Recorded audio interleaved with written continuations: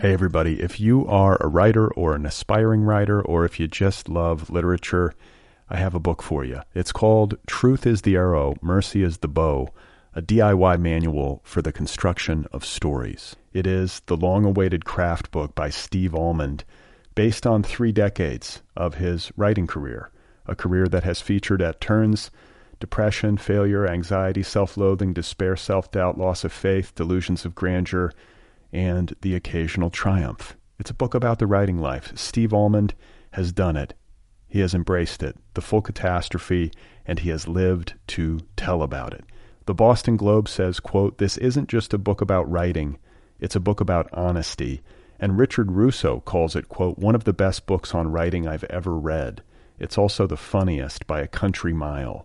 Once again, it's called Truth is the Arrow, Mercy is the Bow, a DIY manual for the construction of stories by Steve Almond, available from Zando. Go get your copy right now, wherever you buy books.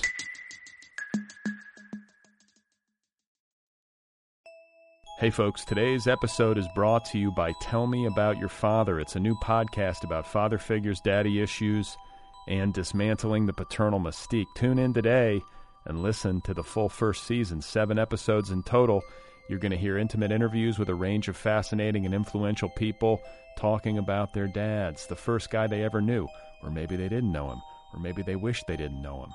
You know what I'm talking about. The show is created and produced by Aaron Hosier, Matthew Philp, and Elizabeth Thompson, all of whom are writers, all of whom have their own father stories to tell. Tell Me About Your Father unpacks all facets of the father: the loving, the ambivalent, the supportive, the fiscally irresponsible, the obscenely wealthy, the dead, the living, the fathers who have built us up, and the dads who have let us down. The premiere season of Tell Me About Your Father, 7 episodes. They're waiting for you on Apple Podcasts, Spotify, and Stitcher. You can also find all of the episodes at tellmeaboutyourfather.com, and additional content can be found on Instagram at tellmeaboutyourfather. Also, don't forget, there's an anonymous hotline, 1-888-318-DADS, 1-888-318-DADS. You can call it, you can leave a message, you can tell a story about your father, and maybe they'll share it on Instagram, or leave your name and number, and maybe they'll ask you about your father. Tell Me About Your Father. It's a new podcast. Go get it. Season 1 available right now, all right? Okay. One time I went to Bob Evans in a Red Fork Road and I cried my eyes out as I made a major life change. Let me tell you something, mister. You cannot ever prepare yourself for that kind of run. Hello. How are you out there? What's going on? I'm Brad Listy, and this is the Other People podcast. I'm in Los Angeles. It's nice to be with you. Thank you for listening. I have Kevin Bigley as my guest today. Kevin Bigley is the author of a novel called Comaville. It's available from Clash Books. Kevin Bigley is, in addition to being a novelist, a talented screen actor. He's an actor. And we get into that in our conversation. So he's a hyphenate. I've had hyphenates on this program before. I've had writers/actors. I've had writers/musicians. I don't think I've had a writer who's a visual artist in any kind of professional sense, but I could be forgetting something. But I had a really good time talking with Kevin.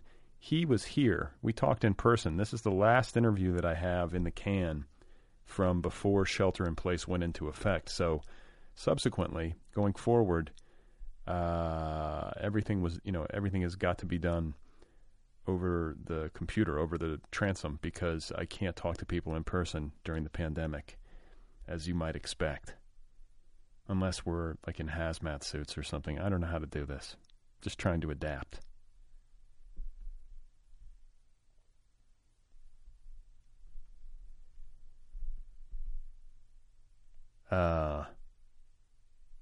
Trying to think of what to say. I've been keeping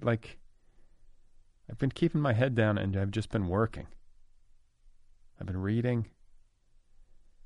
What did I do? I took my kids up into the mountains this weekend. That's another thing I've been doing, is I've been trying to get in the car on the weekends and just go somewhere and explore like the surrounding territory. I don't know what else to do. We had a little picnic on the side of the road. And then we got up high enough that there was some snow. So we got to throw snowballs. My dog Twiggy got to see snow for the first time in her life. So not all bad, you know? Trying to make the best of things. What else can you do?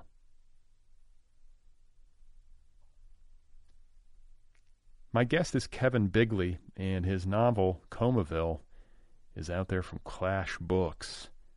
Great time meeting him, great time talking with him. He is also the star of, God damn it, what's the name of it? Hang on a second. Let me look this up. What's it called again? He's on a show. You're going to hear us talk about it. He's been on the USA Network series Sirens. Let me read you his IMDb page. What has he done? There's a show called, like the most recently, he's on a show called Upload. He plays Luke. And this is a Greg Daniels show. This is a big deal. It's called Upload. So what else has he done?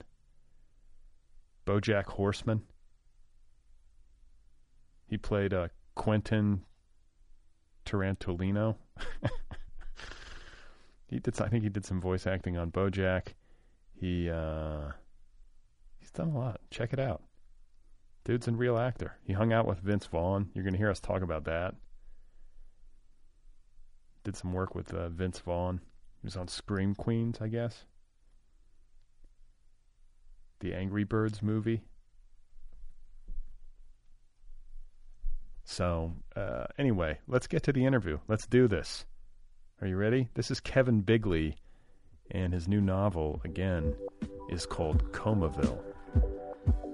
I don't know, I've been acting for a long time. Professionally, it's hard to say, like, professionally, but I feel like that would mean when I got out of college, so 2022.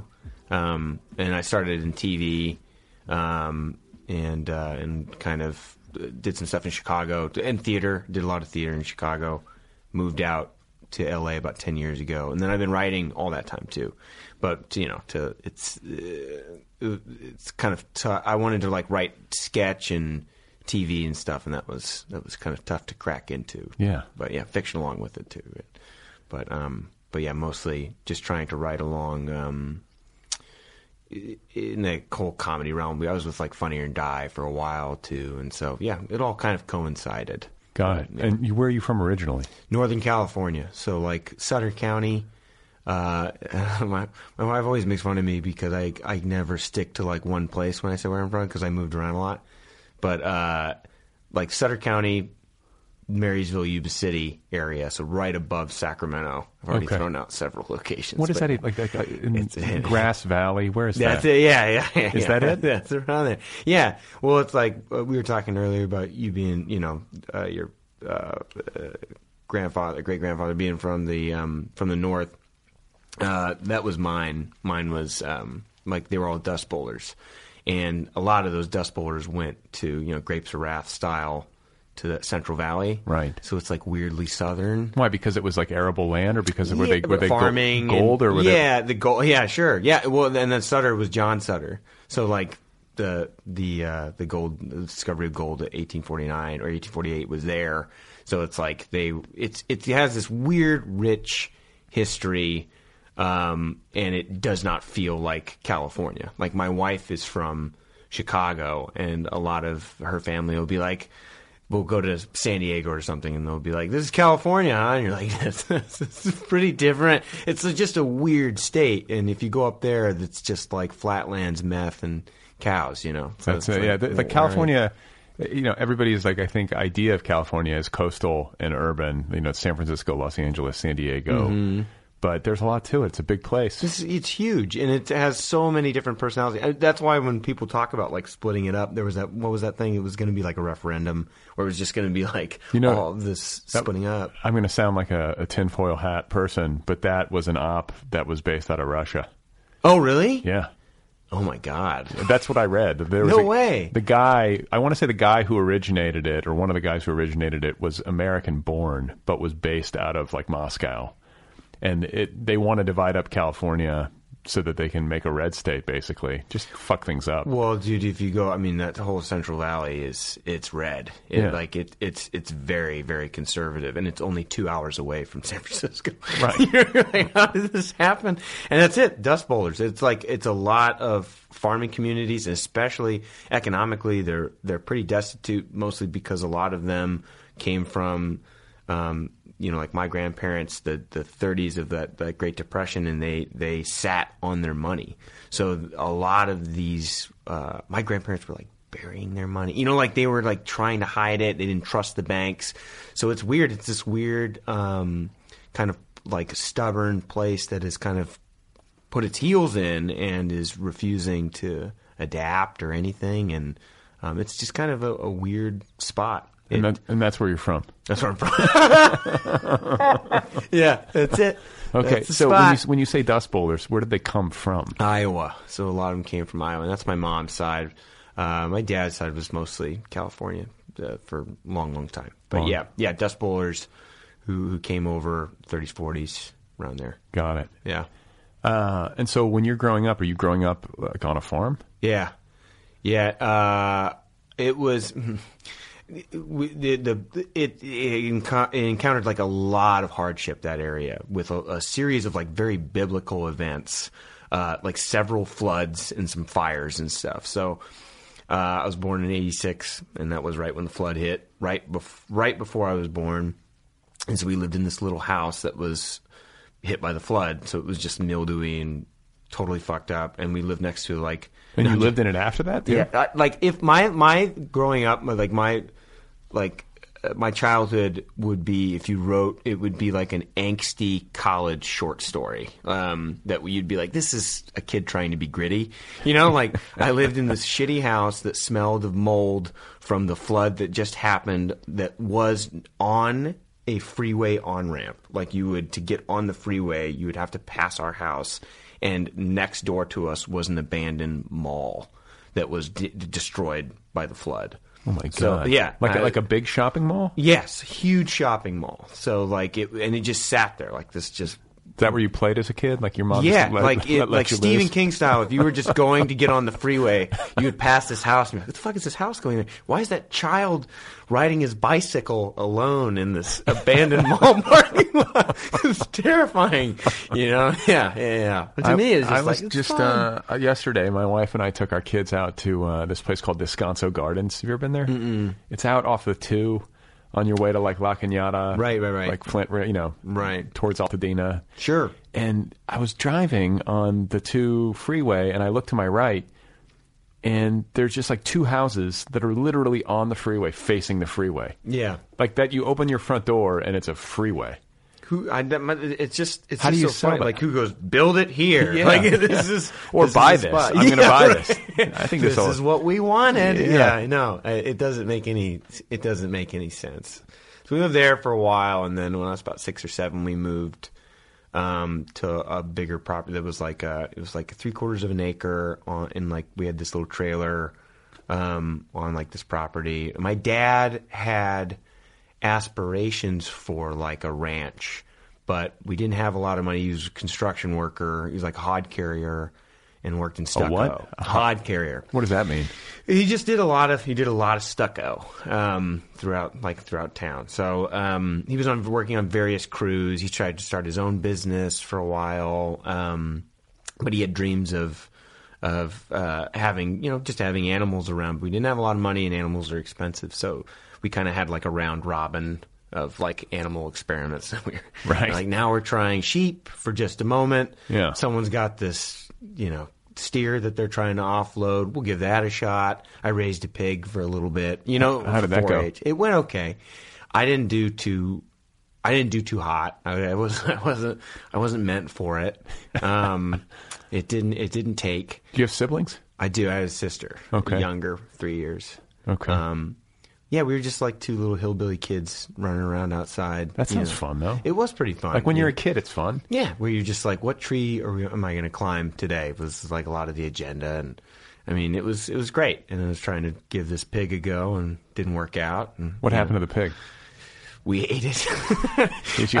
Yeah. Wow. Yeah, we did 4-H. You're supposed to sell it, so there's the whole show thing at the county fair, and I botched it pretty hard. I didn't, because I don't know if you've seen this, like you kind of show them with other people showing their pigs, where you like use a cane to kind of, it shows how much I know about this and how I don't know anything about this. It's very archaic. So you like just kind of like usher your pig around, and if you tap on the left shoulder, the pig goes right, and you tap on the right.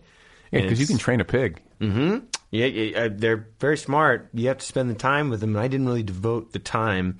So what was the pig's name? Duracell was his name. Like the battery? Yeah.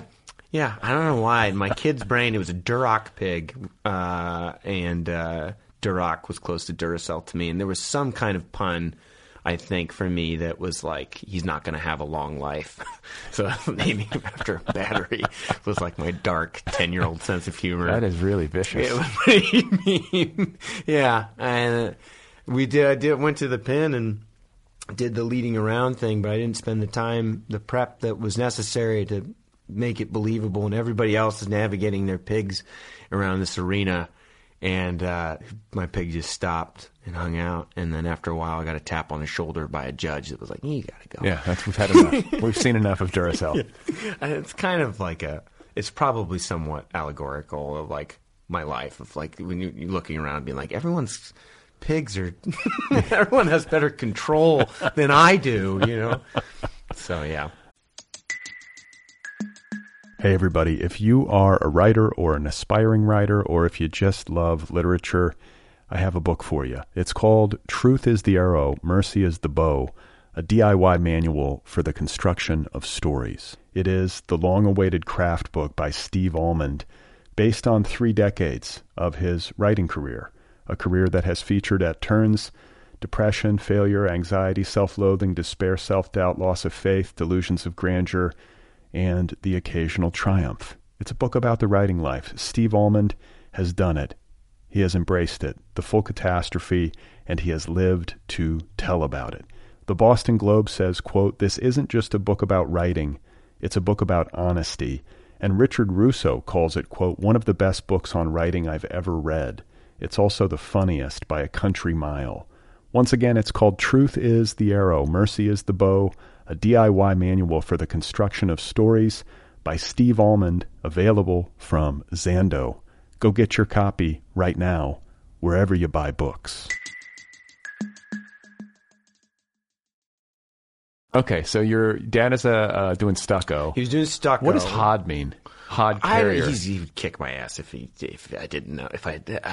I don't really quite know. It's like it's the most physically demanding of that line of work, and it's a lot of scaffolding work and a lot of carrying stuff up and down with that. Okay. And then my mom's family had a construction outfit that was a trenching company, which I worked for like my summers while rich families were going and like digging trenches. Yeah, I was like in the trenches, literally in the trenches. What are you digging them for? Like for plumbing? Good question, man. Like I think mostly it's like we were doing building pads a lot of the time, so you're digging stuff out, or you're digging trenches to put, piping in, plumbing in, stuff. So, what kind of kid were you? Were you like I know you're playing outside. You have a pig, and then yeah. I imagine you were just like kind of a happy-go-lucky kid. Sure. Yeah. Very much so. Like very active. Liked sports, short. I was a very short kid, bullied often, but like, wry, like the Midwestern, because obviously all those dust bowlers. So it was like our family was always kind of sardonic. So I tried to be funny. But yeah, definitely happy-go-lucky, probably overly tan from being outside all the time to dangerous extents in like the summer. But yeah. And then what about school stuff? Were you a student? Moderate. I mean, it was being funny was more important, or like playground stuff was more important to me. It's pretty common. And then my dad became he kind of wanted to get out of that line of work because there wasn't, good longevity. He was like 35 or 33 and kind of looked around and was like, oh, I think I'm the oldest guy. Plus, that kind of work is hard on your body. Yeah, someone died on the job when he was there in their 50s and had a heart attack and died on the sidewalk. Jesus. And he was like, I think this, and then he looked around. He's like, I'm the oldest guy now. That was the senior. Now I'm the senior. And this is a crazy story, but he was watching X-Files, and having his first real existential crisis of like, what am I going to do? And what's the whole point of this whole thing? And he's watching X-Files, and all of a sudden, he starts being like, this would be kind of a cool job. So he calls like the FBI hotline about like the recruitment hotline, and he's like, hey, how do you do that? You know, what do I do with? Well, I want to kind of change it up. And they're like, well, how old are you? And I think he was like 33, and they're like, well, you're a little old for recruitment, and you don't have any military experience.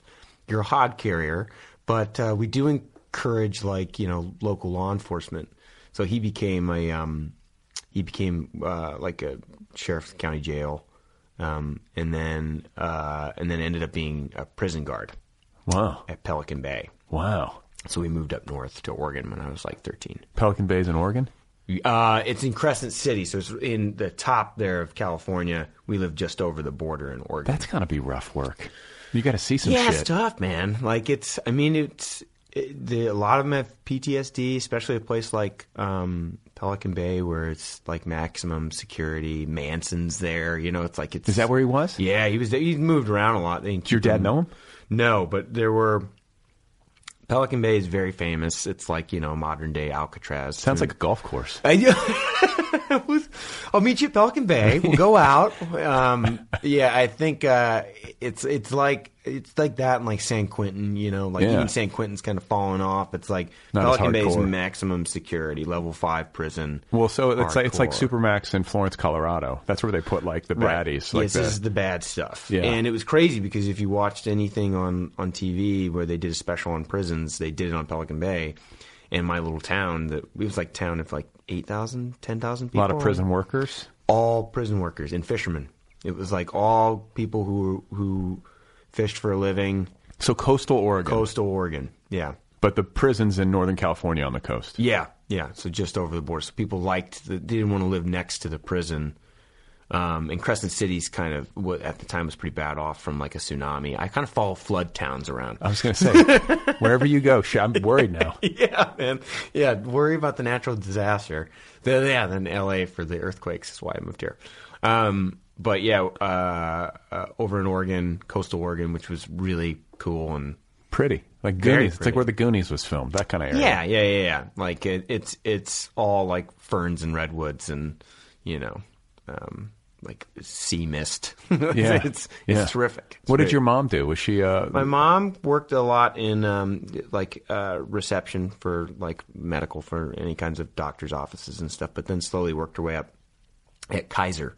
So she was a quality analyst and works in cardiology and kind of manages now quality analysts where they help kind of she would also be mad at me about this. She analyzes a lot of like the paperwork from that the doctors do on the patients. So kind of how maybe there were missteps on doctors of what they've done wrong. So she kind of helps keep them in check. Like quality control. Quality control. Got it. Okay. So and they're still up there? They are now back. They're in two places. They are in the Bay Area, and then my mom still works at Kaiser, and then my dad just retired. He became a parole agent in the Bay Area as well. No shit. So, but he's done now, and he's living in Sutter County. So they both do. They go back and forth. Sacramento area. Yeah. And they're still together? Yeah. Okay. Wow. Yeah. So any crazy stories from prison guard stuff? Were there prison riots or anything? Oh, man. There was a bad one in 99, I think. 98 or 90. I'm pretty sure 99. And he had been there for just very shortly. And it was like, it's one of the biggest riots of all time. And when it happened, that's the thing. If you watched anything, any kind of cable programming on Pelican Bay, you'd see like all of your friends' dads. So like this riot goes down and it's really huge. And also there were like rumblings of it that might happen, like there were rumors. Yeah. So like when you watch Lockup, mm-hmm. Did they ever film at Pelican Bay? Yeah, all the time. Okay. Yeah, and then we'd watch it and you'd see like this prisoner being like a total hard ass who's terrifying. And my dad being like, he's all talk. I remember when they shot that. You're like, he just stays in his cell. Like my wife had a friend who would like watch Lock Up, and she's like, these guys are hot. She was like into them. They have like neck tattoos. And, yeah, man, yeah. It's a terrifying environment for sure. And like a lot of them suffer from hardcore PTSD because there were some really, really violent things in which friends of his got attacked, or there would be little, there would be rumblings of a hit planned, or, they would have to fight for their lives against someone who had a shank. And But your dad never had that happen? Not necessarily. I think there were definitely plenty of times in which it was close, and even then, if it did, I don't think he was going to tell us any of that kind of stuff. You see, because you're a pretty strapping guy. Like, is your dad... Dad's a big dude. He was, especially back then. He can whoop some ass? Yeah. You have to be if you're a prison guard. Country boy, like they all called him cowboy. It's like like an identity. He was the big. How big? How tall? Barrel-chested dude. Not too tall. Probably about 5'11". Just a hair short of 6 foot. Like 260 pounds. Damn. He benched like 360. He's a big, strong dude. Got it. But still, terrifying out there. You got to be on your toes. Yeah, like you can't have an off day.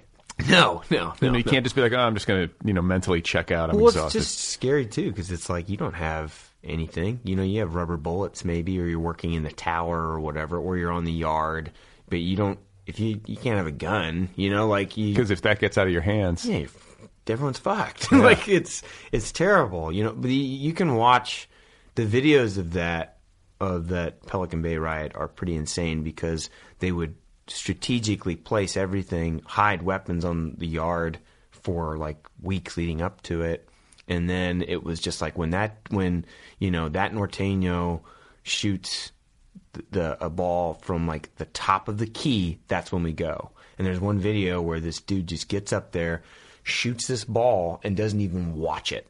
Like everyone knows that that's the signal, and it just crashed like these two. I mean, it's madness. Wow. Yeah. It's pretty. It's intense. It's an intense work environment.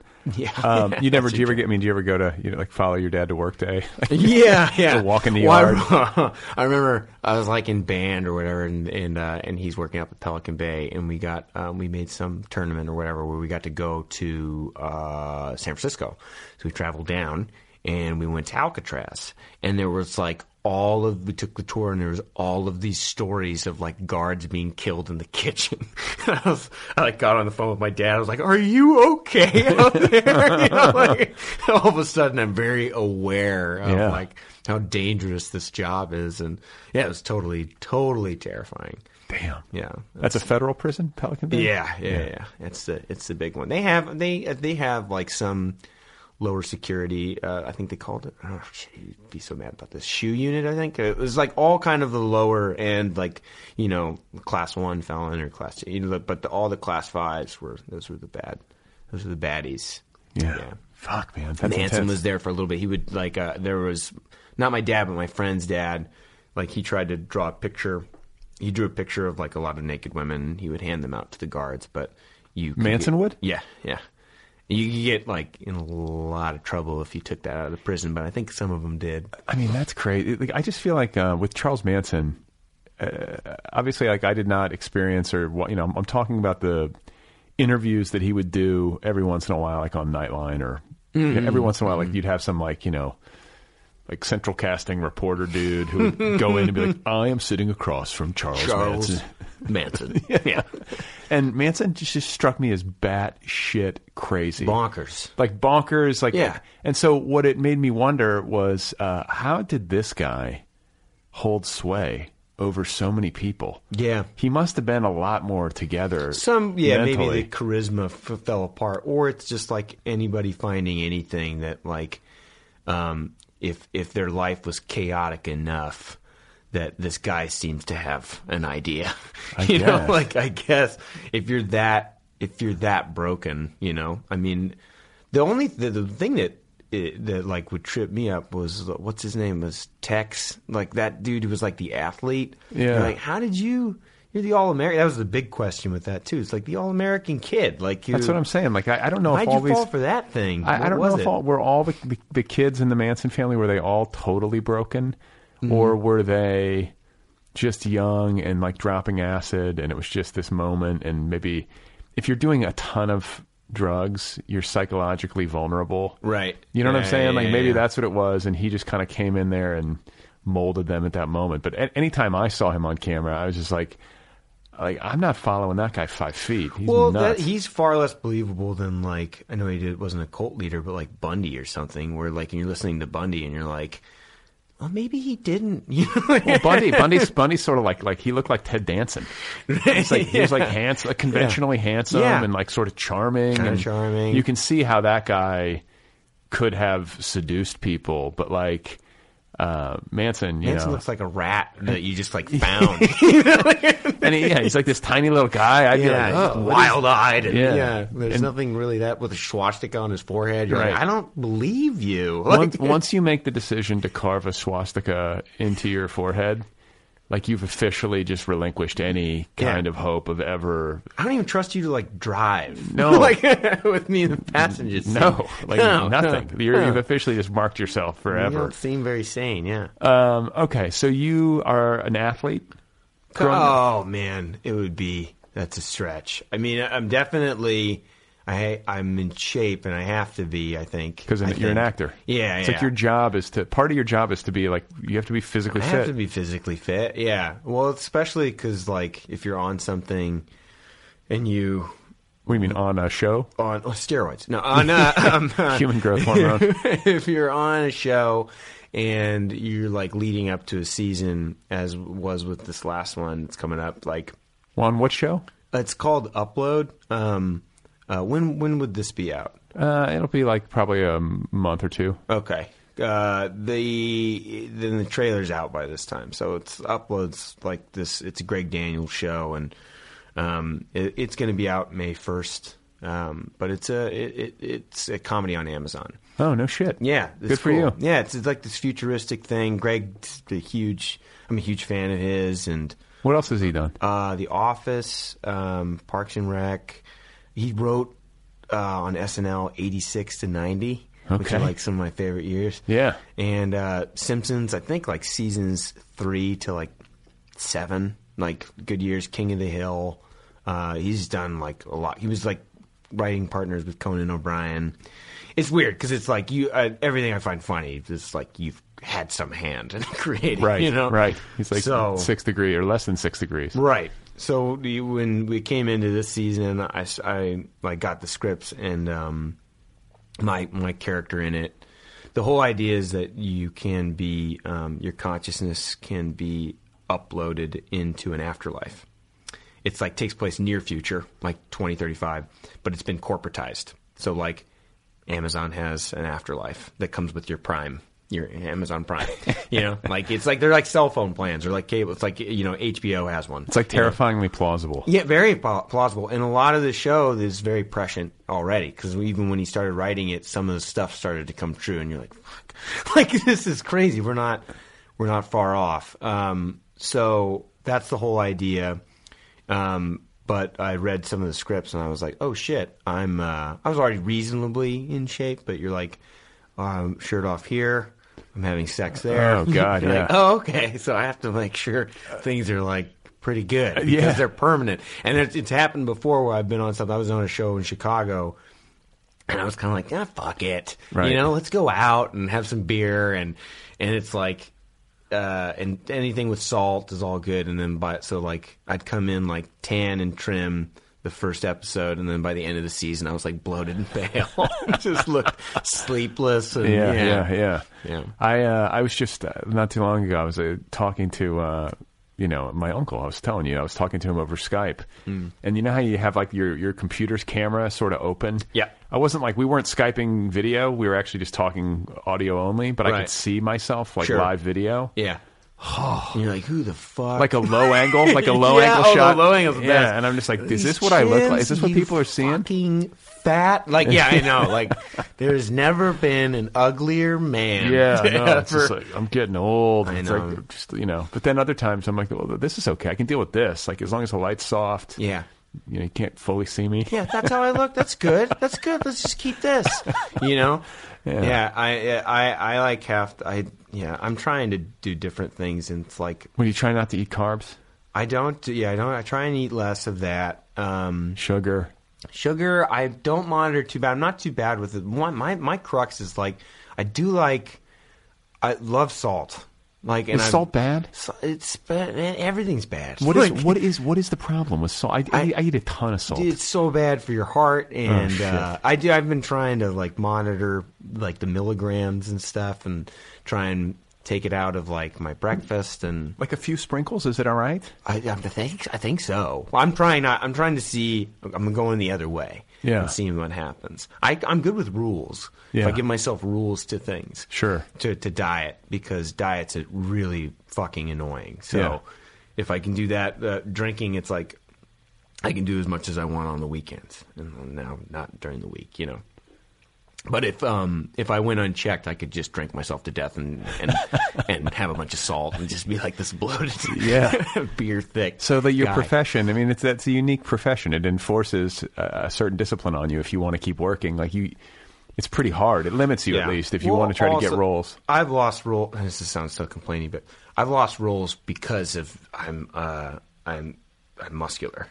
So like, and I know that You're big boned. and it's really hard. But no, I've lost plenty of roles because they just went with a fat guy because it was like they wanted someone quote unquote more charactery, and you're like, yeah, for sure. So Yeah. it's like people usually don't think you can be muscular and comedic, and you're like, these are just insecurity balloons that popped up to defend the little boy who's getting the shit beaten out of him. That's all. Is that what it comes from? That's all it is. Yeah. That's all the sense of humor was. It's all like Self-defense. Yeah, it's all self-defense. It's all some insecurity, that's piled on top of each other. But no, I try, and I still can't. I can't like.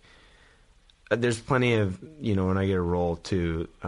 I try and stay on top. I try and stay active anyway. But like I need a game. I can't just go and lift or anything. Right. I box, and I've done that since I was like 12. So Really? I need I need a game. I need something happening I got that it, I can yeah. keep working on. I'm a fan of the sport and I watch it, so it's like I can like pick little things and work on something, So I'm going there and trying to get better at something. How good of a fighter are you? Oh man, probably not very good. I mean, like I'm okay. I'm not like I could spar with somebody and be all right. Like, but I like every now and then I up my training sessions with this guy who's like a pro. And Where do you box? I box it on the east side where I'm at in Highland Park. It's LAKO. Oh, okay. And I'll go and box there. It's just a little podunk gym. And this guy's a pro, and I do feel like I'm pretty good. And I feel like, okay, like I'm strong, and I'm reasonably fast, and I feel like I could fare well. And then you get in the ring with a pro and you go, oh, you work here. This is Right. what you do. Yeah. And he just like throws these lightning things. He kicked the shit out of me. Like, Right. I'm like, okay, versus your standard dude, but like, no. Like, And you're this wearing guy's- like head like I don't do too much of that. Like very rarely, because I What do you mean you don't wear protective gear? Oh, I don't do strikes to the head. Oh, you like don't? we'll do stuff where he's throwing mitts where you have to block, but hopefully you block them or miss, make him miss. But like he's never trying to fuck me up because he knows that I'm on a show. Right. So it's like, Right. please don't. You you can. Do you know how much this face is worth? Right. Well, also it trips me out too, because sometimes if I'm writing and I start to like struggle with a word or something where I'm like, what the fuck is like anything, like anybody does, where you're like, where is that? I'm so paranoid that I'm just going to forget or something, and I don't need another concern, because if I sat there and I was struggling to look for some word that I couldn't grasp, I would start, and I was sparring, I would start to be like, I'm fucking my brain up, and I would spiral. Right. So I'm just preserving my It's probably smart. my sanity. You don't want Yeah. to take headshots if you don't need to. No. And like if you're gonna, if you're like going to shoot and you're trying to hide some injury or something, it's like, what? I'm in my 30s. I'm not, that's, no qualms about this. I'm not competing. Right. You're not going for the belt. No. So, but that's enough. Like the working mitts and stuff. That's boxing is fucking exhausting. It's tiring. Yeah. It's like that and like swimming. Like just kick the shit out of you. Right. Like it's very good. I like getting better at it and everything, and I like putting yourself through that kind of a thing. You deal with a lot of like douchebags at the gym. There's a lot of people, there's a lot of macho shit. I bet, because it's fighting, But what about like MMA? Are you into that? I'm not. I maybe I was when I was younger. Boxing too. I get in football, like where when I watch it, I just get very concerned. Right. That's how I am. Your father, like. Yeah. I mean, it's just like these are someone's child, and there's people here that are older than these guys that are wearing the jerseys of them, and it just seems really, I like sports, I do, but I get when neurological damage, brain damage is like a central feature of the sport. It has to make you question your fandom if you have a conscience. I saw a guy get hit, dropping back like on the Titans or whatever, and he just got walloped. And you mean football? Yeah, football. And he just started, like, his claws came up like T-Rex hands and stuff, and his head went to the side. And it was like, man, I don't know about this. Like, what am I doing? What am I cheering for here? Exactly. This is really hard. I have that feeling too. Yeah. It's good, but it's good if you're trying to stay in shape. It's good, yeah. If you need to lose lbs, that's perfect. Yeah. So how do you go from living up in Pelican Bay, in Oregon, small town, coastal, running around in the redwoods, young, on the smaller side, getting bullied, developing like a sense of humor and self-defense. I guess that kind of points you in the direction of performance. It all tracks. Yeah. So, but like, when do you decide like this is the path that I'm on? Like I did a Shakespeare play, and just because a bunch of friends were, and like I was like, I was a ham, and it was like all that stuff transferred over, So I had like some people supporting me, and my dad became a parole agent, and we moved. It was kind of like the Army brat, but like the police version. And we went down to San Francisco, like in the city. Mm-hmm. Yeah, for like a year. He stayed there, but then we moved out just outside the city. But I went to high school, sophomore through senior there, and it was kind of like a grungy magnet school that was like an art school, but it was like quote unquote art school. It was like it was a school where it's San Francisco's so competitive academically for all like the high schools. A lot of the kids that their parents were very concerned with, whether or not they would do okay. They just kind of were like, pick an art and go there. And that's where I went. Okay. So, but it also catered to anyone who was skilled. So, who wanted to, because there were some good teachers. So I had a really good acting teacher and just worked hard on it. And I kind of started to be like, I was going to acting school, like at high school, and then working construction in the summers. So it was a good, like, the disparity between them of just being like, oh, I don't want to do that. And I know that I'm not great academically, but I'm creative, and I think this is probably all that I can do. So I don't want to spend the rest of my life. I don't want to do that. I don't want to do that. I did that the summer after my freshman year. I worked outside on a construction crew. I was basically just a foreman's bitch. Oh, like just anything that no one wanted to do. They would be like, you go do it. And I did that for 2-3 months in like the blazing summer heat, and that was enough. We were doing like blacktop work, and you're on top of like asphalt. And my midway through the summer, my ears were so bad from the sun that they were blisters. They were popping. They were like puffed up. I'll probably get cancer on my ears. I was going to say no sunscreen. Yeah, none. You're a kid. You're like, fuck it. I'll just go out there, and it was just so rough. We did everything. We did concrete work. And then you're going back and acting, and someone's talking about their trip to Spain or whatever, and you're like, Mallorca is so beautiful. Like, God damn it! Yeah, I was just down in a trench like for my entire summer. You're like drinking at 17, like a grown man, like it was like And when you say like a grown man, it's like to like make the pain go away. Yeah, right. Yeah. I remember one day, like I got home from like work and like after working, I'm getting paid $10 an hour, and like I come home and I had like some KFC that I had got dinner the night before, and then I put it in the fridge because I purposely didn't eat all of my dinner because I knew that when I got home, it's 110 degrees. I'm gonna come home, I'll have cold chicken, and I'll pop a Bud Light, and I'll sit down, and I think the game, because it's Monday, the game will be on, and I like popped it open. And I was like, I'm 45. This is 17, and I'm a 45-year-old man. It was quite the experience, Well, yeah, it gives you a little bit of a flash forward. You could just walk into liquor stores because I would just be wearing like my Wranglers, my work boots, tucked in orange shirt, like beat up hat, and I looked like shit, and I would just pop a 12-pack on the counter, and you'd be like, fucking take it, man. It's in the eyes. Yeah. This guy's suffering. He's seen it. Yeah, go home, enjoy the game. But that's a good education in its own right. Yeah. It teaches you to work hard. To kind of get, it's good to have that perspective, and it's good to have both perspectives. You are also getting an education in the fine arts. Yeah. And hanging with people who get to like go to Spain and shit. And totally. My goal was like I got up at like 5:30 every morning to go to work, and the first words out of my mouth were "fuck" like every day. And I was like, I think the goal is to not have that be the case. Right. It's to just like get the job that I like being at, and I don't mind getting up in the morning to go to. And it was like, this probably isn't going to pay that well, but I got into DePaul. What was formerly the Goodman School, so it was like theater in Chicago. Okay, so I moved there. Wow, why DePaul? Did somebody direct you to that? Yeah, there were like it was that's up there with like Carnegie Mellon and NYU and all those schools to where it was like, okay, cool. I was just like, DePaul's got one of the better acting schools? Yeah, like a solid program. I didn't know that. Yeah, really good. But stressful because they would admit 52 and then they would cut 26. So they had to, after the first year. So damn, you kind of were going there with a roll of the dice. It's like a reality show. Yeah, it was.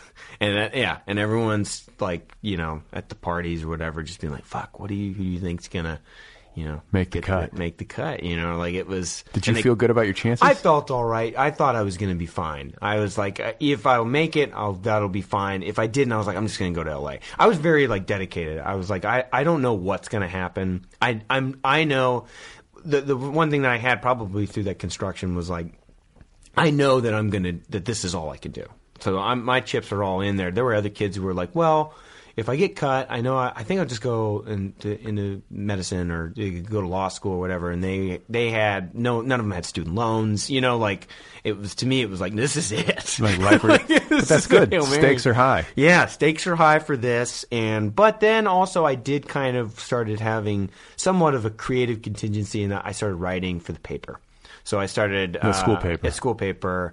I was like sports editor and covering a lot of that, and then I was writing music reviews for sites freelance. So I was like keeping writing stuff going. And so that was the beginning of you writing? Yeah, that was the beginning of that. And then when did you start to nurse ambitions to write, like either for the screen or for right when I got out of college? It was like liberating because it was like you get to do whatever you want, and I knew I wanted to go more in television film direction, so your education starts anew because you just kind of watch everything.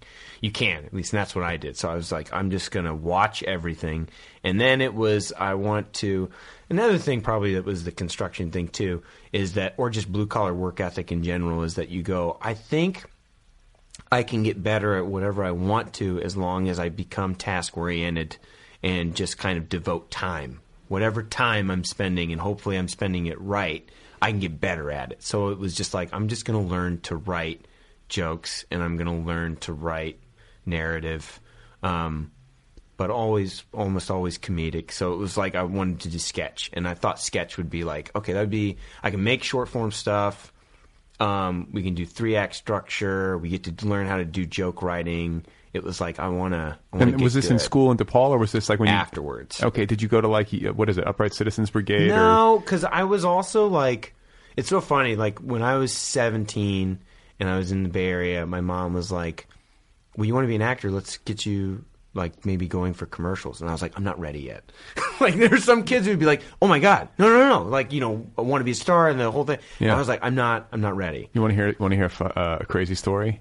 My daughter, like neither my wife or I are theatrical at all. Neither my wife or I are musical at all. My daughter's favorite thing is musical theater. It's very adorable, and she loves to go do these musicals. So we're like, okay, if this is your thing. Like we're gonna support you. Yeah. So she does. I don't know which was it the first one she did was Annie. Cool. Or something like that. She got to play Daddy Warbucks. Well, yes. See, that's great. Yeah, she's like in drag. It was awesome. That's solid. But then somebody saw her, or there was some kind of call, but like Francis Ford Coppola needed a kid for a film project. He was auditioning, and they were like, would she like to come down and audition for Francis? Wow. And my wife and I, we're not stage people at all. Yeah. We live in L.A. This is a totally L.A. story. This is not something we were pursuing. Right. She was just going to like a little black box theater for kid thing after school. Mm-hmm. And my wife and I are like, holy shit, like what do we do? Yeah. And so what we decided was like we would ask her, and if she wanted to do it, she could do it. Yeah.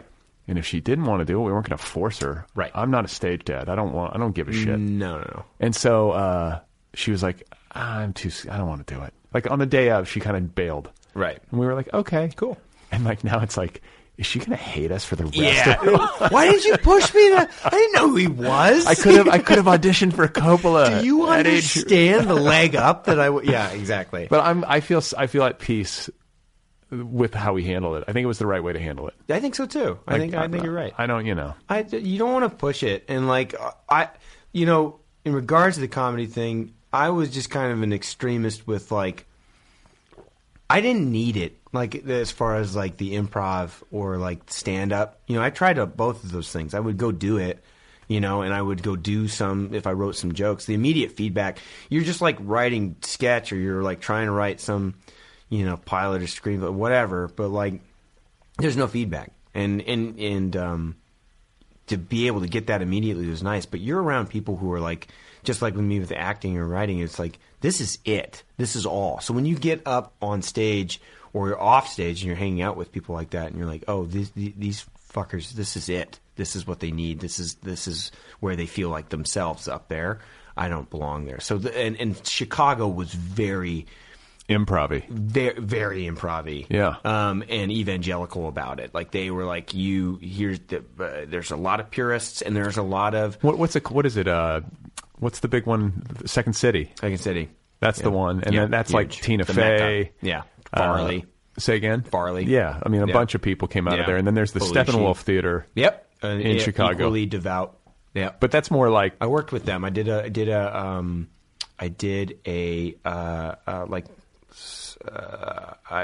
was like a backup, you call me in understudy or something, understudy for it, and then I was doing a play across the street at the Royal George that was Killer Joe, that was Tracy Letts play. Oh wow, okay. So yeah. I was doing a lot of theater out there for the first year that I was out there. Getting paid? Yeah, pretty well. Like, but that was the thing that was kind of a bummer, was that I was getting about $200 from Steppenwolf a week, and I was getting. This play the Killer Joe ran for about 7 months, and I got paid a stipend of like $75 a week for a while, and then I ended up, when it was like a smash hit, it became like I was paid $250 a week. As a smash hit. Mm-hmm. And they didn't permit me an understudy, and I started booking film stuff that was paying the bills, and it was like, well, I can go do this, and they're like, well, yeah, but we don't have an understudy. What kind of film stuff? I got a pilot in 2010. It was like my first big role, and it was completely by freak opportunity. And there was one that was coming. It was to Chicago to shoot, and they wanted Chicago guys who like had like some kind of Midwestern thing about them. Comedy was going to be for Fox, and and you had to be good with improv. And I'm good with improv in a character. I can't go up on stage and be like, hey, what's a suggestion? I can't do that. Yeah. So it was going to be written and directed by Vince Vaughn, and so a lot of the script was going to be improvised. I went in, he wasn't there. I just did, normal audition for it and improvised a bunch. Went home. Like, I got a call 2 weeks later that was like, hey, Vince wants to have you and another guy in an hour. Can you get here? And it was like, holy shit, you know, like, and this was at the height of his powers too, you know, like 2010. I mean, this is like, what, after like Old School and and Wedding Crashes had already come out. Oh, right, yeah. And you know, like it wasn't right when it started to get kind of bad, you know, like he was like, he could get anything greenlit, you know, so it was like, oh, this pilot will go. And I went and ran down there, and it was just me and this other dude, and it was a show kind of like a swingers-ish kind of thing. And I was literally the talkative guy, and the other guy, you know, opposite me was like the shy Favreau. And it was like, holy shit. And it was just us and him and Peter Billingsley, you know, who's Ralphie and fucking... Was Peter there? Yeah. No shit. You're just like, it's grown-up Ralphie! Wait, like was Vince in the thing? Yeah. No. He was directing it? No, or? Fox wanted him to be, but he wouldn't be. He was just going to direct it. Okay. So he just gave us scenarios of the characters, and we started going off script, and it was like felt like a 45-minute improv session. What was he like in person? Really cool. Because when I got it, he was like, we're going to shoot next week, but he had an apartment across from the Drake Hotel downtown, and he was like, I'm going to reserve a room, like a conference room at the Drake, and you two are going to come in, and we're just going to have meetings for hours for 3 days in a row. I'm 22, 23, and this is like the most crazy thing that's ever happened to me. Yeah. And I'm just like sitting down with Vince Vaughn, and it's mostly for him to kind of destroy the mystique, you know? And we just start talking about ourselves, start talking about just various things. Yeah, because that's what you got to do. This is what I find annoying about celebrity and about, you know, people who emerge in the culture and show up on your screen or whatever, is that I always describe fame, living in Los Angeles and running into famous people out around town at the, you know, at Target or whatever, is that fame is a third-party entity. It's not that person, and it's not you. It's some like idea that exists in between the two of you. Yeah. And I find it, let me put it to you this way. I would rather not be in a room with a famous person. Oh, yeah. Not because of the person, but because of the fame. It's kind of annoying, Yeah. you know? Like, it's kind of like when you're around someone like that, it's like, God damn it, now I have to deal with this. Yeah, Like, it's like, it's almost all this psychological pressure, and I feel like I don't want him to think that I know him too well, or like I don't want to come on, you know, like it just makes me overthink things in a way that I can't stand. And I hate that, because then it's like your fame is controlling me Right. and the environment, and I can't be myself because Right. you're here. You know, so it's Right. like that's why people too get like pissed off about a famous person being somewhere. You know, like so it's like it's ridiculous. I totally. It was nice that he did that, because it was like, okay, you're kind of like making you kind of like taking down that brick wall. Well, that's what but that's what made me think about it, is that seems like a necessity almost. Yeah. Is that if you're Vince Vaughn or you're some super famous actor and you're meeting somebody who's like kind of fresh off the truck and you know, not used to that kind of stars in our eyes for sure. Yeah, then you're going to have to spend time if you want to get things to a human level where you can actually collaborate creatively or just like hang out as people. Yeah. You almost have to be willing to make that kind of effort. Yeah. That's a lot of effort, but it's a like lot of effort. What's going to happen in the absence of that? There's going to still be that Especially if mystique. you're trying to create something, you know, where it's like, and I was nervous as fuck. I mean, like I'd never been really on camera before on a professional set, and I started when we first started shooting. I started messing up, and I started improvising over my lines. And he just kept being like, "Do the written version, Kevin." Like, you know, like, and I was like having a freak out, like almost panic attack, and it's like first day. And he like, this is the end of my career. This is it. This is it. Good run, you know? Good run Right. one day. Yeah. And he gets the coverage, and we're like, all right, let's change the shot. He goes, can I talk to you? And I was like, oh, God damn it. Like my comedy hero I've disappointed, and he's just going to destroy me. And like we walked outside, and he just talked to me about, like told me stories about swingers, you know? I was just like, this is amazing. Like, it's okay. It's fine. Don't worry about it. You know, it was a good like little career lesson, regardless. But it was really kind. He was really smart dude, really fun, and he told me I should move to L.A. He was like, the pilot didn't go, but he was just like, just go. He's like, go, you'll be fine. And Peter Billings was super cool. I was like broke as fuck, and he would take me out to dinner when I was here. But he told me, he was like, move to L.A. You're going to use a couple things. first, your first 2 years are going to suck and you're going to hate it, and two is never compare. He's like, it's not Chicago, it's not a city, it's like it's sprawl. So just kind of know that, because you're coming from places where you're thinking that it's going to be a city and you're going to project that onto it. It's not that. It's a different vibe. You have to kind of find things, you know. Yeah. It's like just like a group of villages or something. Right. Chicago is kind of like you go there and you like the personality of the city is projected onto you. It's just like, here we are. This is it. Yeah. And you're rolling with it or not. New York's like that. But like out here, it's kind of devoid of a personality, and it's up to you to kind of make it into whatever you want it to be. You know, like you can convince yourself you don't live here if you want. If you live in the right spot. Oh, I'm in Highland Park, whatever. Whatever. I don't know. Like, I don't see any billboards. Or, you know, like, it's you can make what you want of it. So, but it took me a little while to figure that out. So you get out here, you start doing auditions, you're writing. I'm writing some short stuff, some short story stuff, but then doing mostly sketch. That's like, we started working with Funny or Die exclusively. We had like a cool deal with them where... Who's we? It was me and my writing partner, Ryan Collins, and then my girlfriend who became my wife. So I moved out here with her. She went to DePaul as well, and she's an actor. Oh, okay. What's her name? Kate Cobb. So she started... She was big into theater over there, and then getting here, we were all just trying to make stuff. So I can imagine, and this is sort of like the Matt Damon, Ben Affleck paradigm, where it's like if you're an actor, and one of the things about acting that is so difficult for me to imagine is that someone has to give you permission to do your art. That's the weird thing, I think, when we first came out here to visit, was like, oh, wow, there's so much opportunity, and you see all these billboards and you see all this money, and you go, we can make a living out here. And Chicago's really hard to do that. You know, there's a ceiling, but out here there is no ceiling. You can do whatever you want, and there's a ton of it everywhere. There's studios everywhere. We moved to Burbank, right next to Warner, and we're like, oh, everyone has money, and we're not allowed to have it. Like, right, you know, right. I'm like working valet, and you're just seeing people are just coming in treating you like shit. And people who are, you know, actors and everything, and you're like, oh, I'll just never, I guess, get that or something. I don't know. Like, you were working valet, yeah, and you had like famous actors like treating you like shit. Treat you like shit. Yeah. You want to drop some names? Scott Bakula tossed me some keys that hit you in the chest. Yeah, hit me in the chest. I wasn't ready for it, and they fell. And he didn't even look me in the eye.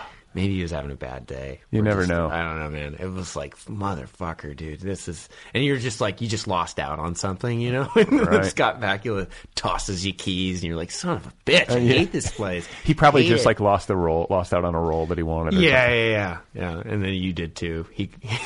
And he just tosses you keys. Yeah, there were a few times like that where you're just like, man, what am I doing? I'm so over this. I'm so tired of it. Or...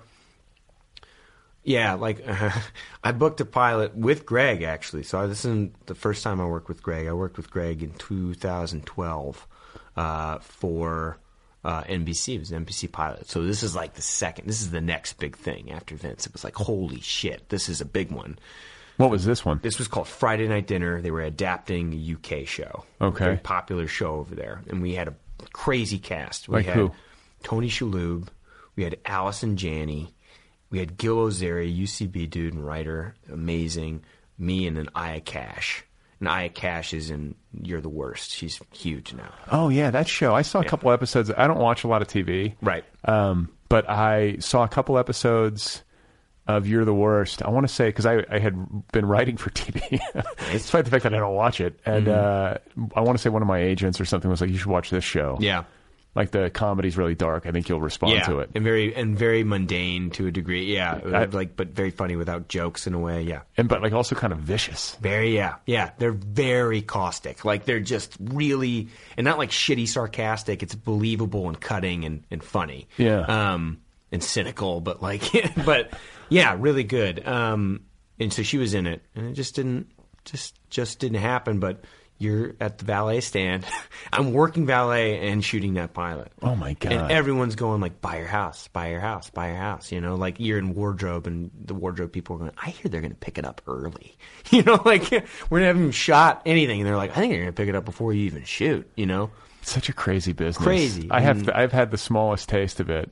You know, I did it for a couple of years, I guess, taking the meetings and writing and running around and all that kind of stuff. And just like, and then just being here and knowing people, you know, like it is an incredibly fickle business. Oh, it's the worst. Things come together. You think it's going to happen. There's all this and then just falls apart. The writing thing is, acting is like, you know, you get the job or you don't. But like, you don't have to like, the problem with the writing part, I think the writing part's harder because the jobs, the meetings that you have to do, and after a while, once I started working in TV, it was like you can pitch now, and you're allowed to. And I was granted the opportunity to write. Right. You know, you're allowed to write now, and so all the things, the sketch moved into sitcom, and it was like writing pilots and pitches and going out and doing that whole thing, and I hated it, and I still hate it. Because that's good to hear. Because I'm like, do I have a bad attitude, or does this really fucking suck? You had suck? MTV thing, right? Yeah, yeah. We sold it, but then MTV there was a corporate reshuffling, and then it's like, sorry, it's the best. They fire everybody, yeah. And they're like, oh well, we don't want the thing that from the guy we just fired, right. So then get this so fucking thing out after of here. all that, yeah, and then it's just like, oh my God. The maddening thing about it is that you have no control, and that, and also it's like. I don't know. The thing that pissed me off the most about it is that you're supposed to craft things that are part of you to pitch and sell to these people, but they don't want it. So I have to find what do I watch that I could make it kind of like or something. They still don't want that. So you look at the things that are on there and you read their pilots. You know, like pilot season comes out, you want to read all of them and figure them out. And like, what's working here? What does the market demand? And you realize that like these writers suck. Like these are terrible scripts. This is shit. But then you also realize that it's like, well, this isn't actually what they submitted and what they pitched. They pitched something that they believed in, and then they met with the studio, and what I'm reading is compromise. So all that happens, and then this thing doesn't get made. I don't know. I got into this kind of wanting to have an audience of some sort, or community, let's just say, more than audience. You want to communicate with somebody when you're an artist. Yes. You know? And when usually it's other artists, that's better. I would prefer that.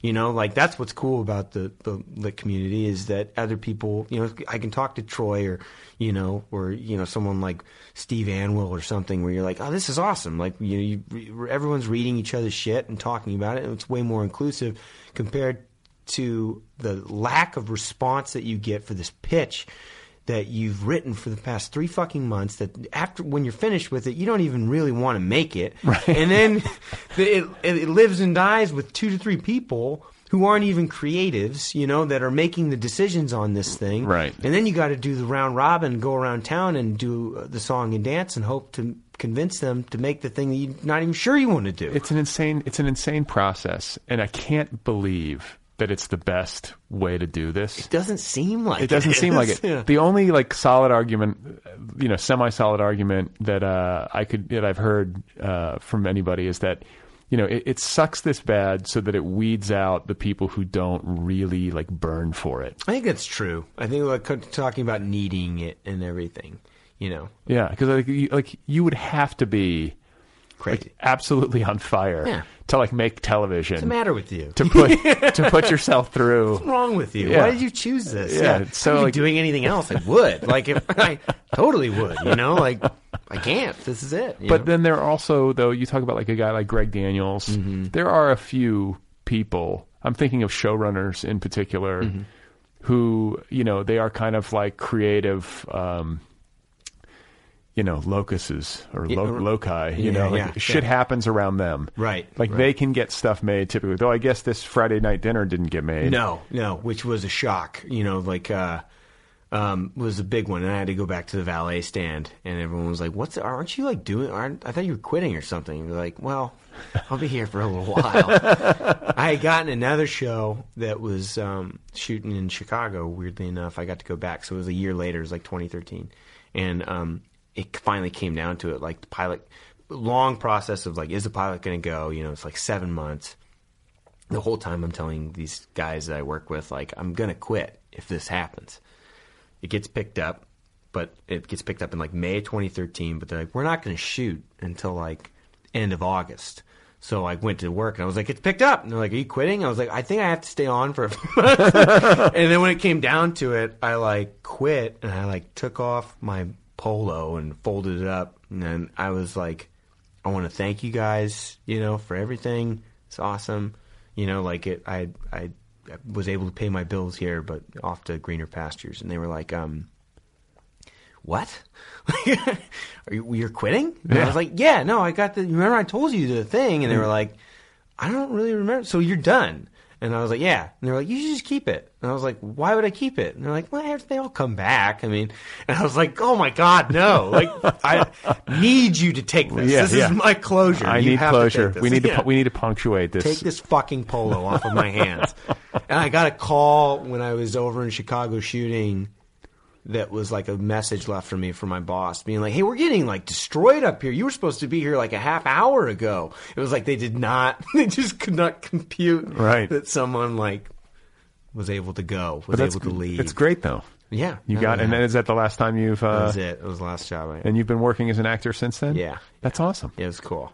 It's hard to do. Yeah. It seems like though you've always had good fortune. I mean, like, you know, you're 22 and you're sitting across from Vince Vaughn. Yeah. So, I mean, things have broken. broken. I got a lot of luck, too. Yeah, for sure. That's what it takes. Yes, for sure. I mean, you got to hustle. Yeah. You got to put yourself where... You got to put yourself, I think, where stuff's happening. You just have to stay alive. You just have to, like, stay alive in the whole thing. And it's just perseverance. It's just like it's if you were to use a boxing analogy, like you would just take the shots. Yeah. Like, you know, as long if you hang in there, you know, maybe this whole career will exhaust itself. Other people will fall away. Yeah, and allow me to. You see it constantly, you know, people just kind of dropping. What do you have? Like aspirationally? Like series television has gotten so good and so vast. I mean, it's like I can't keep up. Yeah. You know, but there are some shows. I mean, I say I don't watch TV. Like I do. There are shows that I get hooked on. Like I watched all of Game of Thrones. Sure. Like most people. I still don't know what happened, but I watched it. Yeah. I'm into Homeland. I don't know. Sure. I mean, every episode is just Claire Danes just having a panic attack. It feels crying like silently. just crying, like, just trembling jaw.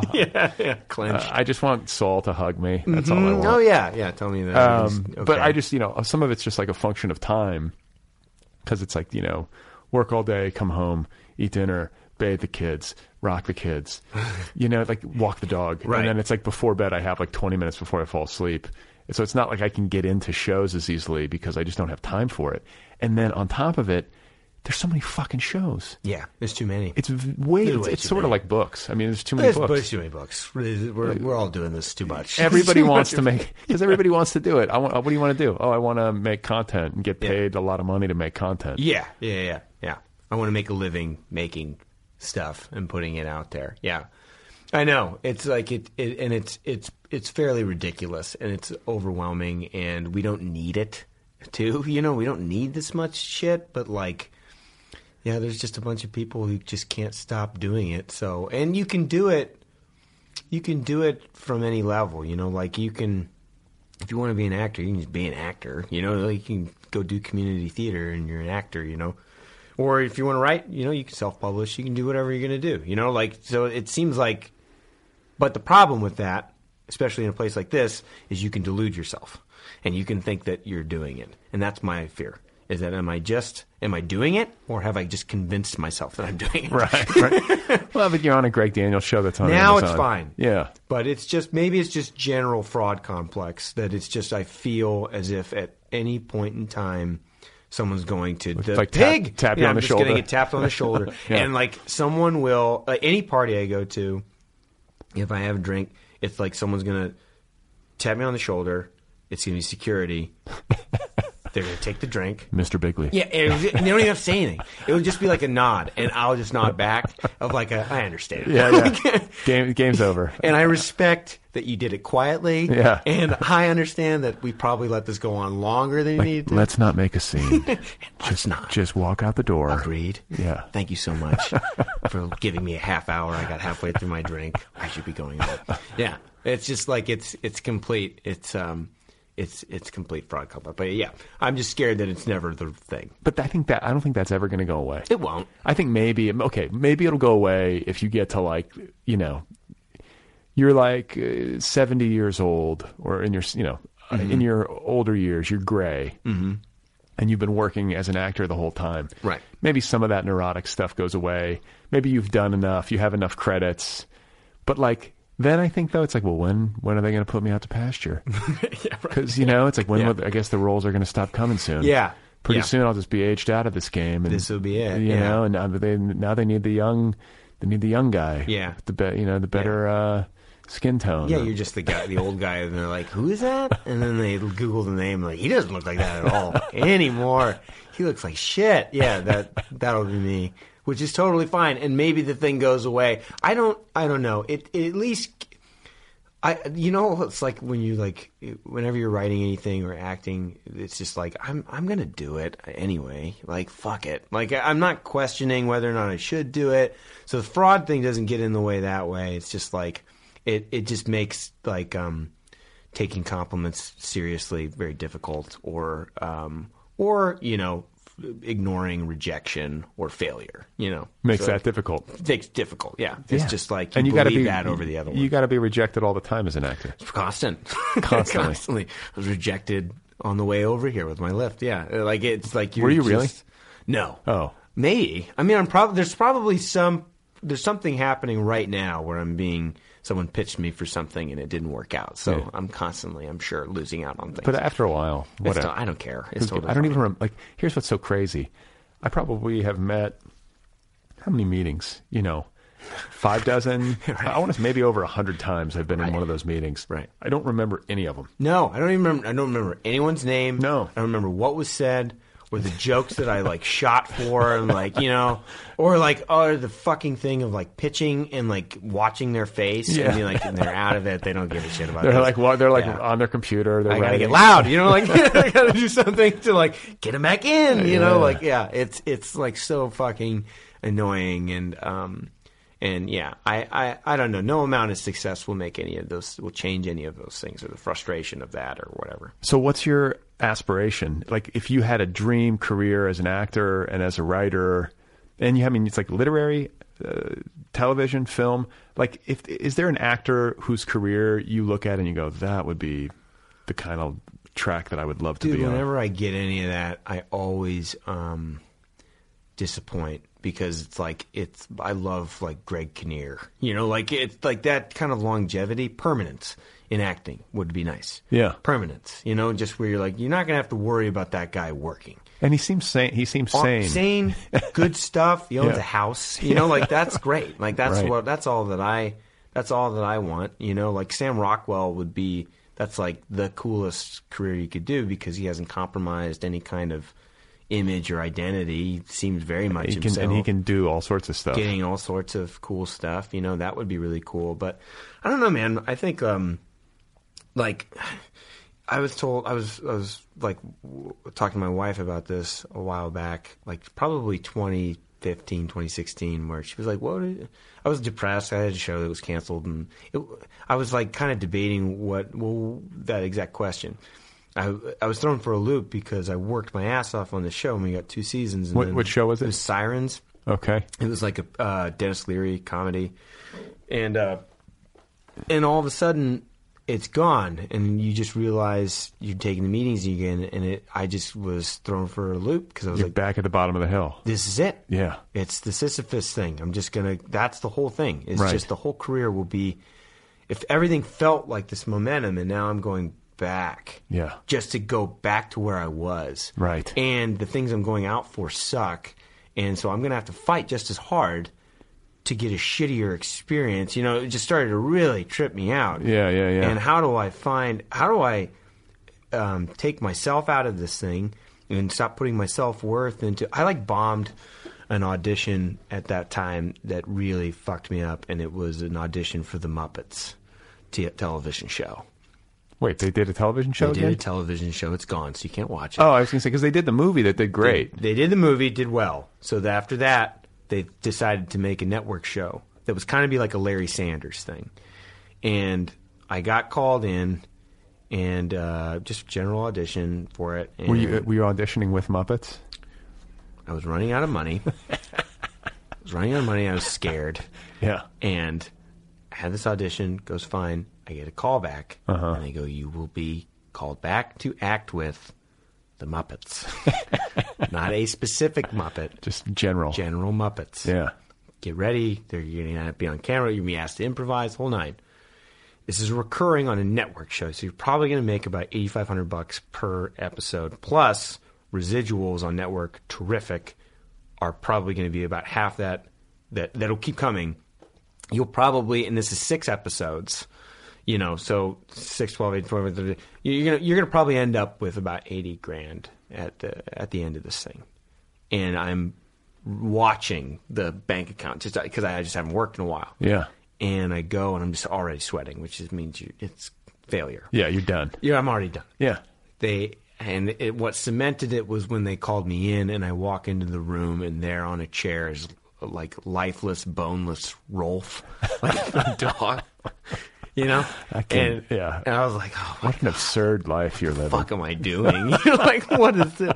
How am I going to get out of this? Yeah. But it's just this pulsating number of money is in the back of your head that you're just God. I need it. I need to be alive. I can't go back to this valet stand. Right. And then they go, well, what puppet do we want to do? And they decide Pepe the prawn. So this puppet just pops up next to me, and I just stare into its lifeless, black, whirling eyes. There's just nothing, and I just froze, and I fucked it up. I stammered over my lines. I didn't think of anything funny, and they were just kind of disappointed, and I didn't get it. And it was just so. I was talking to my wife. This is the long run. Yeah. My wife was like, "What do you want to do? What do you want out of the whole thing? You can't just mope around all day." And it was like, if I had my druthers, it would be to be on a show in which I'm an ensemble member. I'm one of 5, and I'm not the main guy. Friends or something. Yeah, and I'm kind of more the comedic character because I like that, and it's less pressure, and shoots for 3 months. Why out is of it the less year. pressure? Because the comedy I feel very comfortable with and everything, but I have a problem. Sometimes watching myself for too long on something. It's just kind of it's a neuroses for sure, but it's just a lot of pressure when something fails because the picture deadline is your face, right? The ratings aren't hitting or something, So you mean it's less pressure when you're part of an ensemble? Yeah, but why is comedy less pressure than say a dramatic role? Just because it's easier for you? It's justice because you get the immediate feedback of whether or not it works. You Yeah. know, if people can just say that didn't work for me, and someone else could say it worked for me, that's my life, I connect with that character hard. With comedy, it's just more of a justice because people just go, that wasn't funny, and if it's live, you get the immediate response of it, so whether or not it's funny. And on set, you have writers constantly, over in Video Village is Greg Daniels, Right. your comedic hero, or Vince Vaughn, or something. Yeah. So it's he's got to be laughing, and if he comes up after me and he goes, funny, we live. Yeah. Not funny, we die. What's the line edit? And for drama, I'm going to come in, I'm just going to try and be as real as possible, and I'm going to do whatever work I need to do to convey a believable message or whatever. But with comedy, I'm doing work outside of it. That's I'm coming in with 5 alts, for something, and that you might be well, that's more work and that's harder. It's yeah, but it's jokes. It's just it's easy because I maybe the work of it is maybe easier. So you come in with 5 alts, you'll have a joke on the page, and then you'll come up with different takes. And when you're shooting, like a Greg Daniels he'll let you riff, like you can Yeah, Greg will let you come in with stuff, as long as it doesn't take. You got to get the written first, and Right. usually at the ends of scenes is good, Right. Because there's usually, if you watch a show like that where it's like they're going, then we're done at the end of the scene, cut. And now, if you keep it going and you come up with a couple things, and another actor has something, and you find something else, you kind of find this burst of energy because now we've done 8 takes and now we have something new, and it translates to the screen. So how often does that work? Like where that's what makes it into the final cut? Depends on editor, but like I don't know, you can find. I mean, depending on the show and how welcoming they are to that kind of work, pretty often. You can find like a handful of times, depending on the show. Like New Girl or something would have a ton of them. Sirens, I did it. We used. Were you all on the New time. Girl? No. Okay. But like that's a good show for that, where you're like, oh, that they're definitely improvising right here. It's just so chaotic and free, Yeah, And it's nice to mix that with the writing too. Was Max Greenfield on that show? Mm-hmm. He's a buddy of mine. Oh, cool. Our kids go to would play in the same soccer team or go Nice. to I school. met him recently at a party that was. This is very LA. Yes, it is, man. I know. He's the nicest guy, though. Yeah. I heard he's great. Yeah, I talked to him. He's nice. Yeah, good dude. So, you want to work? I wanted to do a Greg Daniels show. I was like, I want to do a Greg Daniels comedy that's an ensemble that shoots for part of the year. The way that things have changed, now, where it's like you used to be able to. My buddy said this. Josh Zagari is a great actor. I did a show with him recently on Fox, and he said this thing that I was like, fuck, that's so good. Where I was like, do you want to do movies or anything? What do you want to do? And he was like, I don't think that, like, the way it used to be is that you would be on a sitcom, and then the sitcom would hopefully be a success. You'd be on them until one is a success. You pop a little bit. Studio goes, let's give them a shot at a comedy and see if it pays off. And if they do, they're a star. If they don't, they go back to TV. Right. It's not like that anymore. It's not like that anymore. Dude, Pacino's got an Amazon show. He's got one. That's where you are. That's where it is. You and Pacino are That's on right. Me and Al. Big Al, I call him. That's like you. He was like, I think you just kind of hope to do a lot of things. Just keep working. That's it. So, and collaborate with good people. No, and like doing this show, I love this show, and I'm doing other shows too. And You're doing other shows on top of Upload? Yeah. I have Undone, which is a rotoscope show. What does that mean? It's like Linklater's Waking Life. Oh, yeah. Yeah, the same company did that. So the people who did a cartoon I did voices for, which was BoJack Horseman on Netflix. You were a voice on that? Yeah, I did voices on there. That's cool. That show was like very critically acclaimed. Yes, yeah, very much so. Like they're great writers, and they decided to do something that was rotoscoped. So we shot it, and they drew over us, and that was also equally critically acclaimed. Came out in September. Called Undone. It's like magical realism kind of thing. Okay. Really cool, like Waking Life and stuff, Scanner Darkly. And yeah. Very cool. And we're shooting season 2 of that now. And now I did a Fox show with Dennis Leary and Elizabeth Perkins, Jay Baruchel, called The Moodies. And they might continue that. Yeah, you're killing it, dude. Doing all right. This is it. You got stuff happening. To answer your question, a long route, this is it. Where it's like constant work, work maybe half the year, and then spend the rest of the time writing. Like writing for screen and then writing your novel. Yeah. So let's talk about the novel. Like, sure. When do you decide, like, like film and television is not enough, writing sketch is not enough. What I really want to do is write a novel. Like, how did this happen for you? I was pitching shows a lot and super frustrated. And I was writing some small stuff on my own, just that I was never submitting or anything. But then I really hated pitching. And I was like, I'm so happy to hear this. I hated it. And just the audience of 3, that would be like, what does my manager think? What does my agent think? Uh-huh. What does the person I'm pitching think?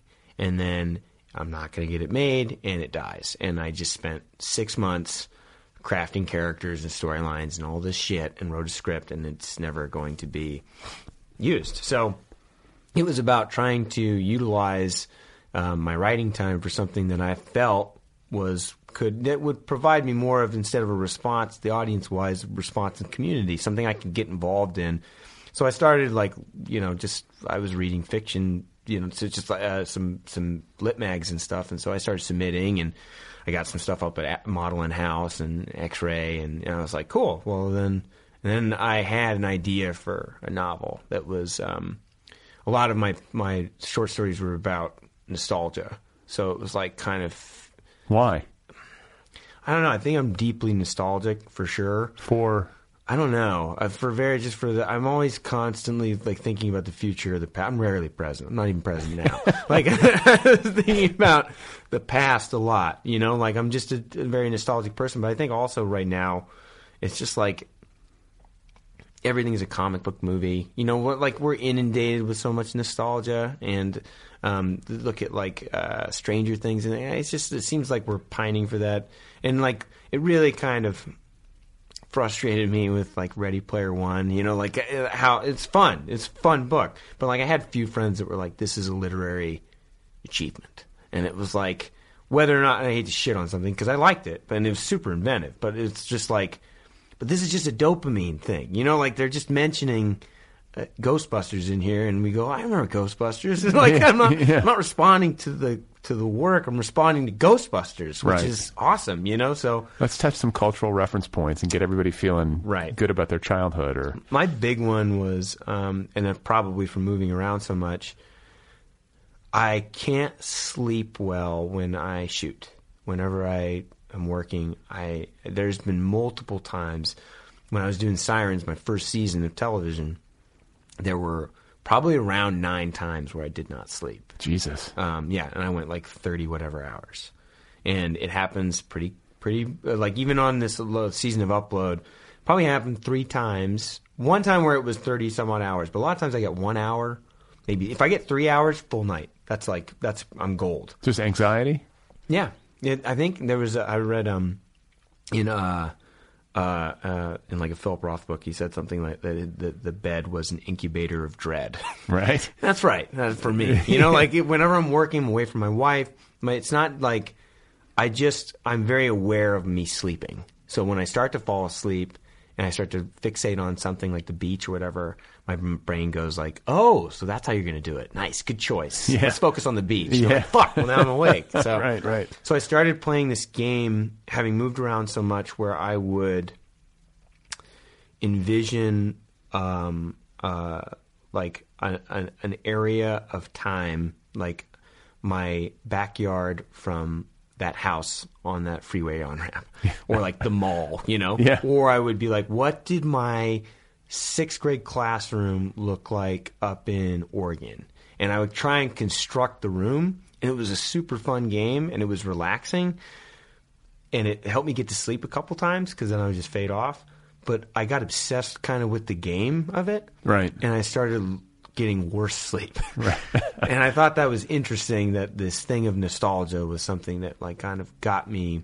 It was soothing at first, but then kind of became very detrimental and poisonous. Got it. Yeah. So that was like the point of genesis for the book? Yeah. I was like, I'm going to think of something then in that realm. And I was thinking a lot about like purgatory. My grandfather had just passed, and I was like kind of like thinking about that, and I had some dream where he was in a bar that was like because he definitely liked to drink, and he was in this bar, and it was just kind of like waiting for. There's like some kind of I don't know who said it. It was like some theory that just to make you feel good about death, that was like once you die, you go to this place where you see everyone from your life just in transit to go wherever the fuck you're going. And I thought that was an interesting thing, that's your little purgatory. So I had a dream where he was in a bar seeing everybody, and then everyone left, and then he had to go. And I was like, if someone, you could kind of get some character stuck in there, but maybe that place is a trap. So maybe you could stay there. So kind of thought about that. And I also tried to think of the alchemy of like the book, of like how I wanted to do a split narrative and stuff. So I started thinking, you mentioned time. I'm obsessed with that idea. I wish I could buy more of it in a given day. Yeah. Like a half hour. Never enough. Hour. Never enough time. Enough of it. Yeah. Like I feel that. I'm always like, God damn it. Like I need more time to get shit done. Yeah. And that's what this is like. This book, I think, is just kind of grieving time. Yeah. Like you're just how how finite it is and impossible it is to hold on to it. And so much of our time is spent in living in the past anyway, or the future, things that haven't happened or things that don't exist anymore, and certain comforts and kind of how they can be traps from dealing with the present. So dealing with both of those worlds. Both worlds are dealing with that. And then what about the creative process of writing a novel versus screenwriting, acting, these other kind of like, areas of interest and these other creative muscles that you use? Like, did you find writing a book easier, harder, more pleasant, about the same? I'd say like definitely more pleasant, because I felt liberated. I didn't have to think about like, well, there's so many times when you pitch with somebody too where they're like, I just don't like that reference because they're not going to get that. I wrote a music thing one time and went out with it. And it was about like this aging punk rocker. It was based on kind of loosely on the life of like Jay Retard, this just totally like snot-nosed, punk kid but then as I was taking it out, like, my manager was like, the people you're going to be meeting with, for better or worse, their favorite band is going to be like the Black Keys, like in a good scenario, like, so you're just going to have to kind of cater it towards a little bit that. And again, compromise. And I felt that there was no compromise in this. And part of me, I didn't tell anyone I was writing it. Didn't tell my wife. I told my wife I was writing something. Didn't tell any of my friends. So a lot of this book is a surprise, because it was just like, I thought it was just an indication that I was probably losing my mind or something, or like something would happen to me and they would find this on my desktop and be like, oh yeah, he was obviously crazy. He was really, really struggling. He was writing a fucking novel. He was going, why didn't anybody notice this? Where there were signs? So yeah, I found it very liberating that I could just follow everything, to a point that I was happy with. Total control. And that it's tough because when you pitch and stuff, you like we're talking about, or when you're on a show, you have less control as an actor too. Where I was on things where it was like, this is not like a clear indication or representation of like where I am at, like personally. And some people are fine with that, like that disparity. I'm having a problem with this because I feel misrepresented, and I'm kind of maybe it's a fraud complex or something. I don't know, but like I feel like I'm not showing everything that I can do. I'm playing to I'm not playing to the height of my own intelligence. In a book, it was just free license. It was, and as far as an actor or person who'd written a lot of screenplay shit, it was like I knew what I liked when it came to the reading experience, which was. I love dialogue, and that's obviously some kind of strength with sketch and script writing. So you're like, okay, there's that, and character, because I play a lot of them. So, the intricacies of things. And there were the writers I liked. I felt like were really funny, and like who? Saunders and Lipsight and Elkin, and I just love how funny those people can be. And when you read that, it's liberating too, because you're like. You get to play to the height. You get to put all of yourself in this. It's about that, You get to be as funny as you want to be, and that was really exciting for me. And were you thinking like this could be something that I could later adapt? Was it? I mean, like, you have to be thinking cinematically. Maybe like I thought about it a little bit. Especially because the process was similar. I did note card it out, and I thought about. I'm plot oriented. I'm going to be. I'm not going to be a different writer as a. It would have writer. To seep in somehow. It's right? going to be the same. It's my way in. So, and that's it. And I don't need to change that because that's how I like to write too. So, thinking about that stuff, it was like, oh, I could see this being that, but at the same time, it's like if I'm going to adapt it, it would be expensive. Yeah. Oh yeah. So then he's in a city. In this dreamscape that's rotting and changing, and it's like there's a giant talking stuffed bear. It would be, you could do it. You got CGI, so maybe putting it out of my head as far as thinking of it at all as an adaptable idea by making it so expensive might be a good way to do it. But also, like as a creative exercise, something that can help you keep things enjoyable, stay sane. Yep. Maybe grow. Yeah. Yeah. Like creatively? All it was. Like, I was just trying to,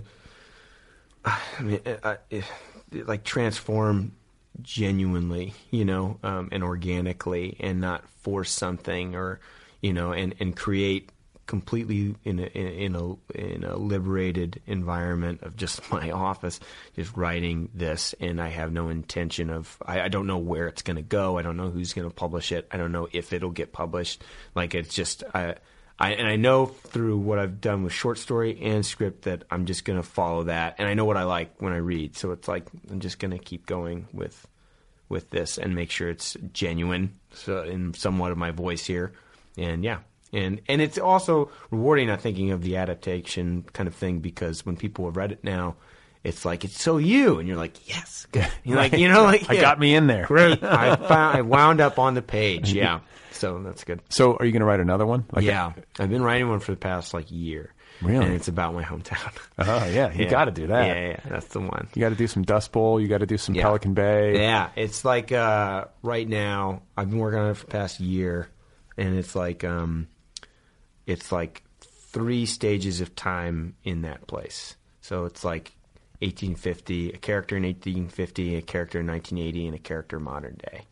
So that's what it is now. But it's taken a lot of research. My dad's loving it because I get to call and talk to him about the 80s. Right. This is wheelhouse. Yeah, exactly. Oh, awesome, man. That's cool. It's fun talking with you. I don't think I have people in here who've played in bands. Who have I talked to? I've probably had an actor in here before. It escapes me, but I don't often get the opportunity to talk to somebody who's worked in all these different fields, and it's interesting to hear about how, like, one might feed the other, and just to hear about it in general. So thanks for taking the time. Well, thanks, Congratulations on the book, and best of luck on the new one. Does it have a title yet?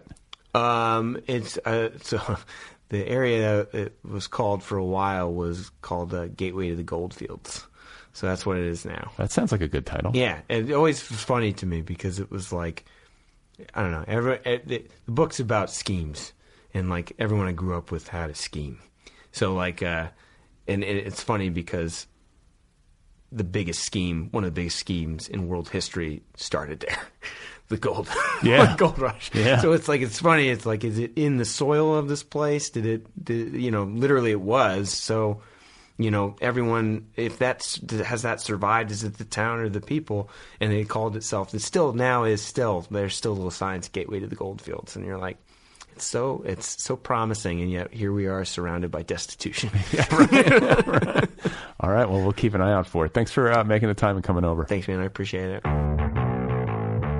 Okay, guys, there you go. That's Kevin Bigley. His novel is called Comaville, and it's available from Clash Books. You can find him on Twitter. His handle is @KevinBigley. Great time meeting him. Again, his novel is called Comaville. Go get your copy.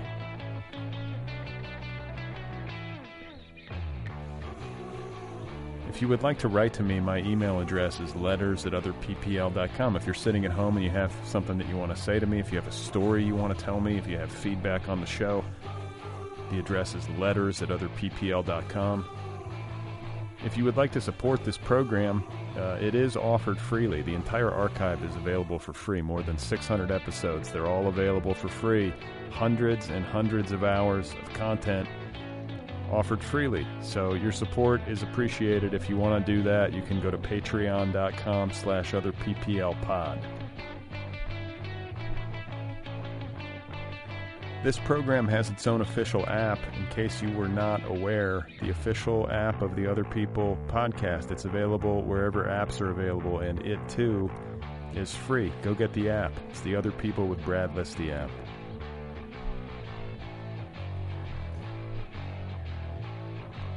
So let me see what I got coming up next.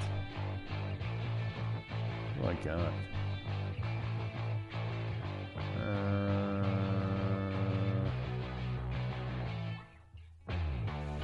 I think I have. Oh, I have Danielle Trussoni will be my guest. Or actually, wait. I gotta figure this out. It might be Rowan Hasayo Buchanan. It's a book club author for the month of April. But those are two that I have in the pipeline. It's just a matter of which one comes first. So either Rowan Hisayo Buchanan or Danielle Trussoni will be next. Rowan Hisayo Buchanan is the author of a novel called Starling Days, and Danielle Trussoni wrote The Ancestor.